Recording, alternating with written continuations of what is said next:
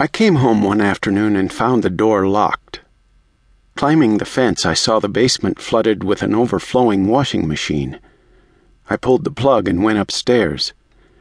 In the dark bedroom, Agnes lay with glazed eyes, staring at the ceiling. Her face seemed to have collapsed upon itself. "Grandma?" She didn't speak. Occasionally her jaws worked, but no sound came. The dark room was quiet, except for the ticking of a clock. There was a mystery suddenly working, an intensity that would change the family forever. At a favorite spot in the park, Grandfather played cards with retired friends. I called her name, but she didn't respond. Exhausted, I still gripped her hand when Father came home from work. He called the ambulance. Paralyzed, Agnes rode to the hospital for a brain operation. The vigil began. Agnes appeared fragile in the hospital bed, and I tried to remember what her voice was like, and what she had done after adopting me at 3. How did this go badly so quickly? Had I helped enough in her garden that mysteriously flourished despite cold San Francisco weather? Would Jesus heal her? Suddenly, I could hear her County Sligo voice again as she beckoned me near the Christmas tree. Mirth glowed in her blue eyes. "Look into the tree and you'll see something wonderful, lad. Come on, look close."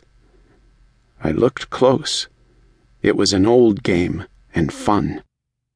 "See, something wonderful is hiding in the tree. Something magical." Her tiny mirrors turned in the branches, and I saw my face. "Didn't I tell you, lad? You'd see something beautiful?" At the hospital, Dr. Lestretto took my father to one side. "She's diabetic and needed insulin," he insisted. "Not an invasive operation." "A bit late now," Father said. One March morning, Grandfather broke into the bedroom, waking me and Father, demanding in a broken voice how we could sleep with Agnes dead. "Jesus," Father said, "how could we know?" We got up. In the hall, Grandfather looked like an animal that had been struck a fatal blow, yet unaware it was dying.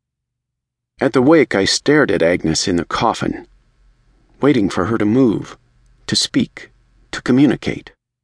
I imagined her a pretty Irish maiden at an Irish ball, holding a tasseled dance card, or huddled in a ship crossing the ocean.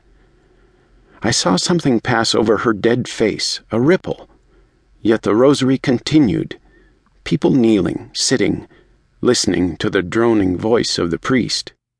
The old Irish wore black. The stale air of the chapel was redolent with flowers, full of whispering voices. Father knelt or sat bolt upright, attentive, ready to pray. But there would be no miracle. Agnes was gone. He turned and looked at me. "Son, are you all right?" "Yes," I said. The murmuring voices continued.